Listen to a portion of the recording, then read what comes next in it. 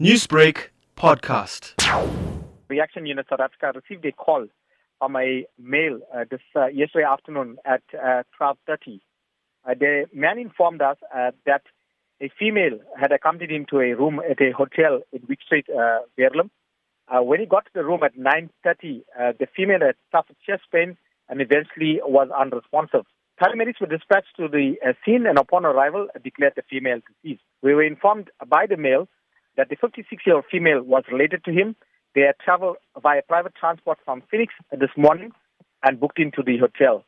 She was declared deceased at 12:36. Prem, you mentioned that they were related. What was their relation? Deceased was the sister-in-law of the male that had booked the room. And has the family of the deceased been made known of the incident? Yes, they were. We called out the South African police to the scene shortly after we declared the female deceased.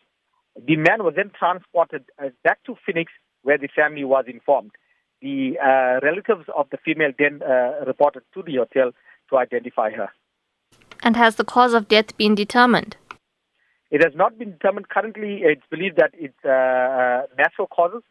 This has not been confirmed at this stage, though. And what investigation is underway? Well, there's no investigation currently. I think the body has been sent for autopsy. We have not received any reports since. Newsbreak, Lotus FM, powered by SABC News.